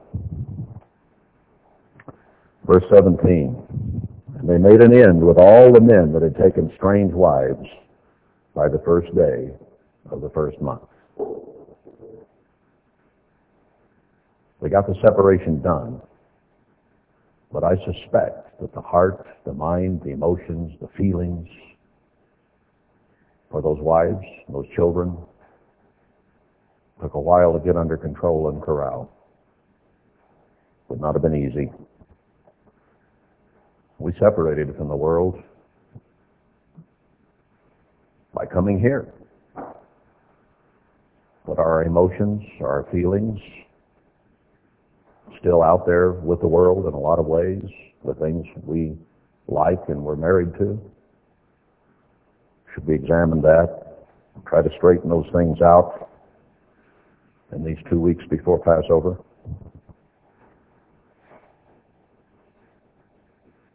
God pronounced plagues on Israel at times for their disobedience. Even the sin of one man, Achan, caused thousands of people to die because Israel would not turn with their hearts to God. This is a serious business. God wants a people, brethren, that will stand and see his salvation. He wants a people who will not fear Satan and the New World Order and the Gentiles. He wants a people who will put him first in their hearts and minds and lives. He wants a people who will stand, be of good courage, fear not, be strong, and work. And he's going to have for himself that people. And I guess only he knows what it's going to take to get us there, and those whom he will call to help us.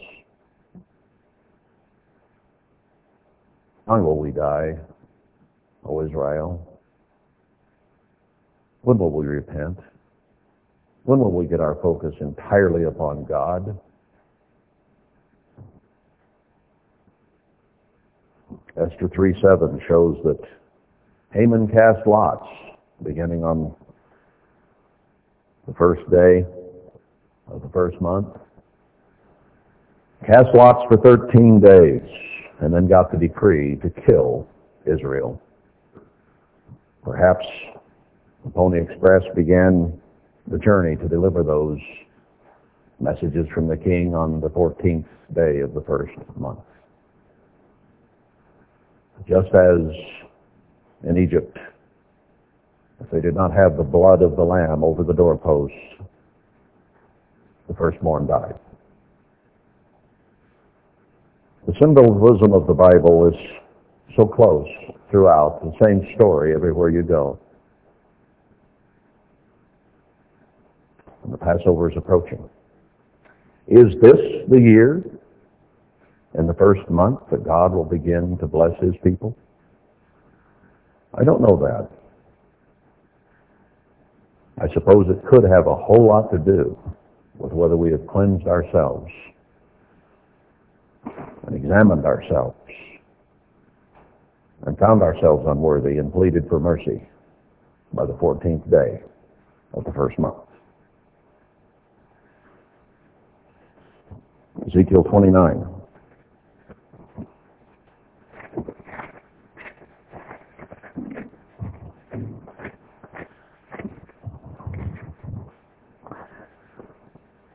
Verse 17, Ezekiel 29. And it came to pass in the 7th and 20th year, in the first month, in the first day of the month, the word of the Eternal came to me, saying. So God came specifically to Ezekiel on 1/1, New Year's Day. And he told him, Nebuchadnezzar, king of Babylon, caused his army to serve a great service against Tyre. Every head was made bald, and every shoulder was peeled, yet he has no wages nor his army for Tyrus for the service that he had served against it. So Nebuchadnezzar was doing a job for God, and God had not honored him or repaid him for doing that job. So he said, I've given him the land of Egypt for his labor, wherewith he served against it, because they worked for me, says the eternal God.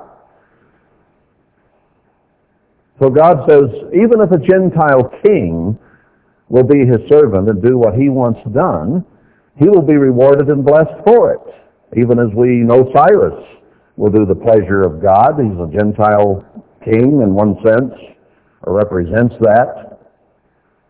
But he has a job to do in helping prepare the temple in Jerusalem. And God says he'll get it done. And he'll probably reward him for it. Interestingly here it says, verse 21, in that day will I cause the horn of the house of Israel to butt forth. Not just reward a Gentile king for what he does in service of God, but he also caused the horn of the house of Israel to butt forth. And I will give you the opening of the mouth in the midst of them. Are we silenced today? Can we preach today to any wide audience? No. Will we be able to in the future? Yes. And they shall know that I am the Eternal. Do we not read in Isaiah 52, just before the Passover, the arm of the Lord will be made bare and strong before the world, and that God is going to make himself known. And even in Isaiah 45, when it talks of Cyrus, he says that the things that are done there will cause the world to know that God is God.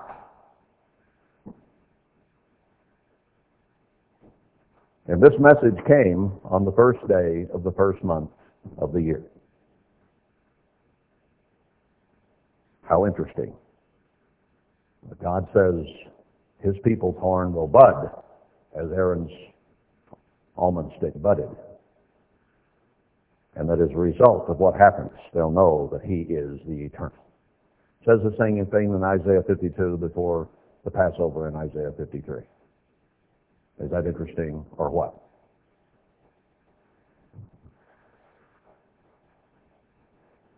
Chapter 30, verse 20. Verse 19. Thus will I execute judgment in Egypt, and they shall know that I am the Eternal.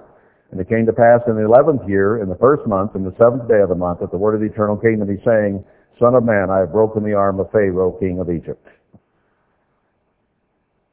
I'll not continue with that. There's a story here. But they're going to know that God is the Eternal, as it goes on down and says that several times in the rest of this passage.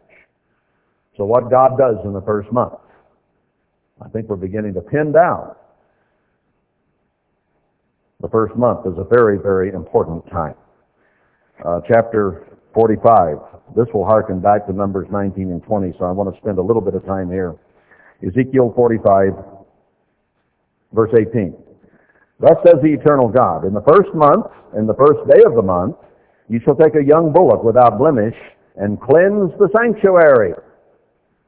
Now this was not to keep the Passover. This was the first day of the first month. And that was the day that they would take a bullock and offer it as an offering to God and to cleanse the sanctuary. A formal cleansing in preparation for Passover. Is that what Paul was referring back to? Says the same thing basically, and we covered in Numbers 19 and 20. And the priest shall take of the blood of the sin offering and put it upon the posts of the house. We are the house of God, our bodies, our minds, and the church itself. And upon the four corners of the settle of the altar and upon the posts of the gate of the inner court, so shall you do the seventh day of the month for every one that errs, and for him that is simple, so shall you reconcile the house. Now Numbers 19 did talk about the cleansing of someone who was unclean by whatever means, whether touching a dead body or whatever. They were to be checked on the third day and to be cleansed by the seventh day. So he says here, this is an end-time prophecy in Ezekiel, to begin on the first day of the first month and hopefully be cleansed by the seventh day of the month for everyone that makes mistakes, sins, and for him that is simple or doesn't understand or is ignorant of some things. God has mercy. He requires much when we know much and less when we know little. So somebody that makes a mistake or doesn't understand, God has mercy on. In the first month and the 14th day of the month you shall have the Passover, a feast of 7 days, unleavened bread shall be eaten. And upon that day shall the prince prepare for himself and for all the people of the land a bullock for a sin offering, and then the 7 days, and so on. So again here we have a very important beginning on the first day of the first month. I'll skip over Daniel 4. It was in the first month there that Daniel 10, he had a vision from God. An angel appeared before him.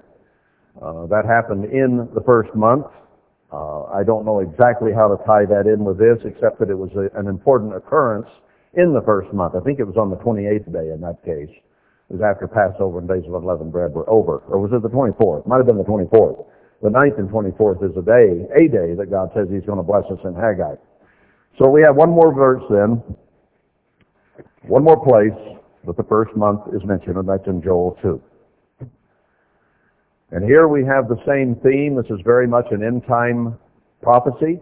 Has to do with the day of the Lord, the return of Christ, and the preparations therefor, or for that. And he says, blow the trumpet, sound an alarm. We've been through this.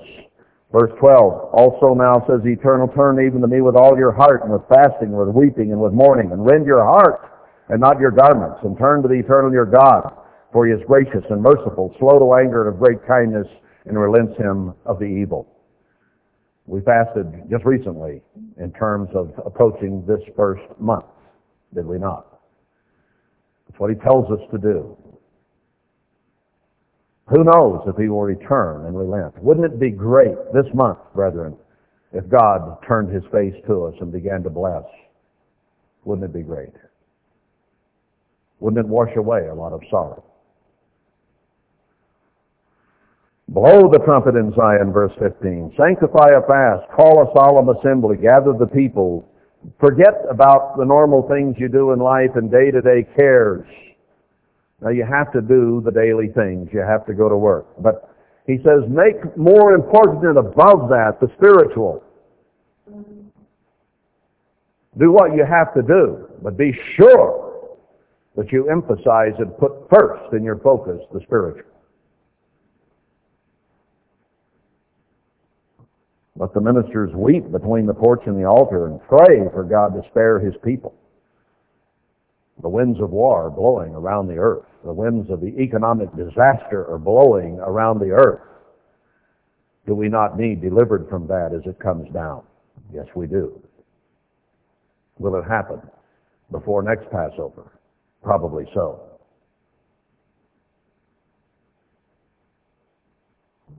Do we need God's help beginning now? I think we do. If not, it's going to be a real terrible year ahead before the next first month comes. Verse 29, fear not, O land, be glad and rejoice, for the Eternal will do great things. Who will pay attention to that? Be not afraid, you beasts of the field, for the pastures of the wilderness. God has brought us to the wilderness. New spring. It's a spiritual wilderness. It's a physical wilderness. Where the tree bears her fruit, the fig tree and the vine do yield their strength. Compare that with Israel there and saying, this isn't a land of seed. This isn't a place to have fruit. This isn't a place to have crops. Why have you brought us out here to die? The New World Order people are going to start killing Christians pretty soon. Is it serious business or not? Be glad then, you children of Zion. That's the only ones that are in place to be glad. When all these things are coming down that Joel talks about. Rejoice in the Eternal your God, for he has given you the former rain moderately, or in measure.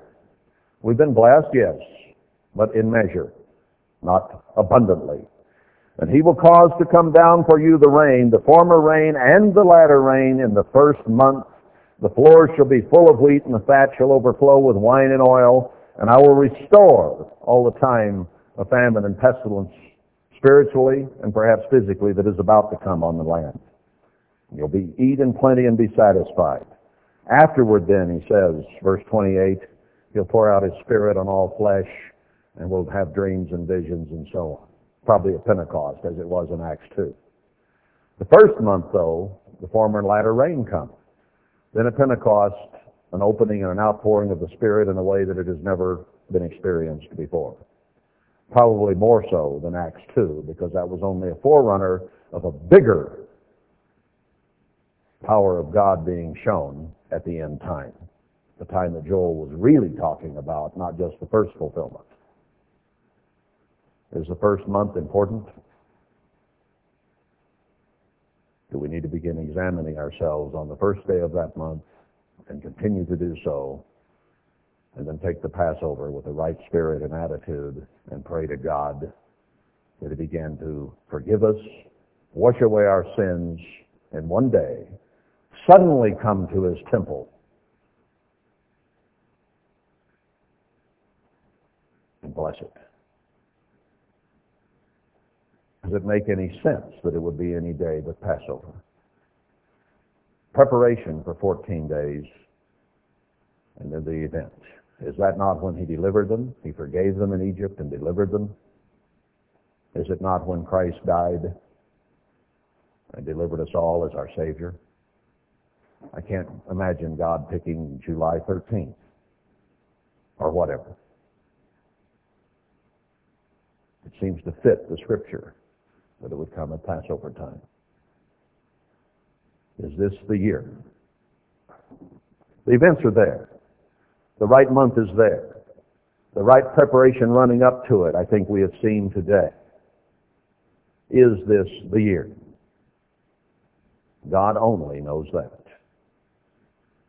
But I think it behooves us to prepare the best we can, maybe prepare for Passover better than we ever have as individuals ever done it.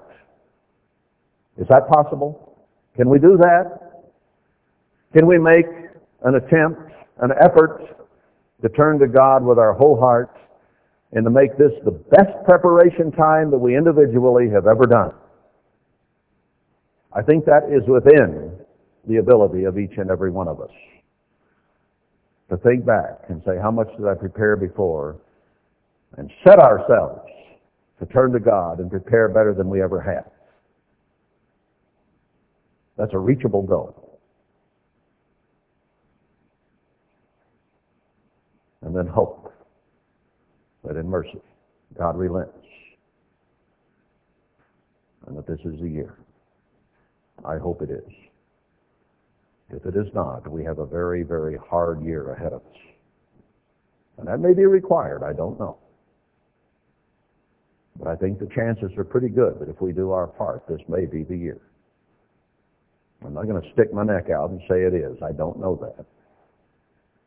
But he's brought us some very strong lessons here, the death of one of our friends and brothers. to focus us so that we might have an opportunity to do what's right. Now, let's not let that death be wasted. Let's make it important. Let's make it help us do what we need to do to serve our God in heaven. I think Paul was referring back to these scriptures about the first day of the first month and moving forward from there and examining ourselves to take the Passover. I think he was aware of these, and I think that's what he was referring to. So I think that's an element in our understanding that we've missed before. And God is so merciful, he gave it to us in time. I'm just emphasizing it on the second day. But we broached it right as the first day of the first month began. Was that by inspiration of God? I think so. Let's take his inspiration and run with it, brethren. Stand and see the salvation of the eternal.